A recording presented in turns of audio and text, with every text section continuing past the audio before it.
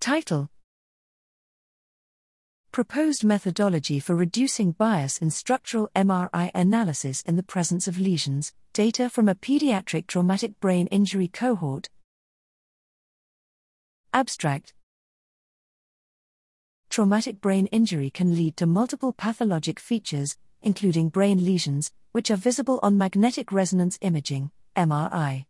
These resulting heterogeneous lesions can present a difficulty for several standard approaches to neuroimaging, resulting in bias and error in subsequent quantitative measurements. Thus, cases presenting with lesions on MRI may be excluded from analyses, biasing samples across the research field.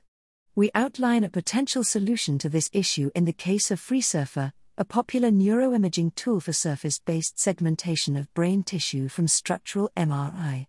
The proposed solution involves two steps: A. Pre-processing, enantiomorphic lesion filling, and B. Post-processing, lesion labeling.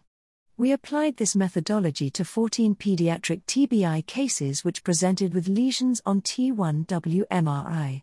Following qualitative inspection of these cases after implementation of the approach, 8 out of 14 cases were retained as being of sufficient quality.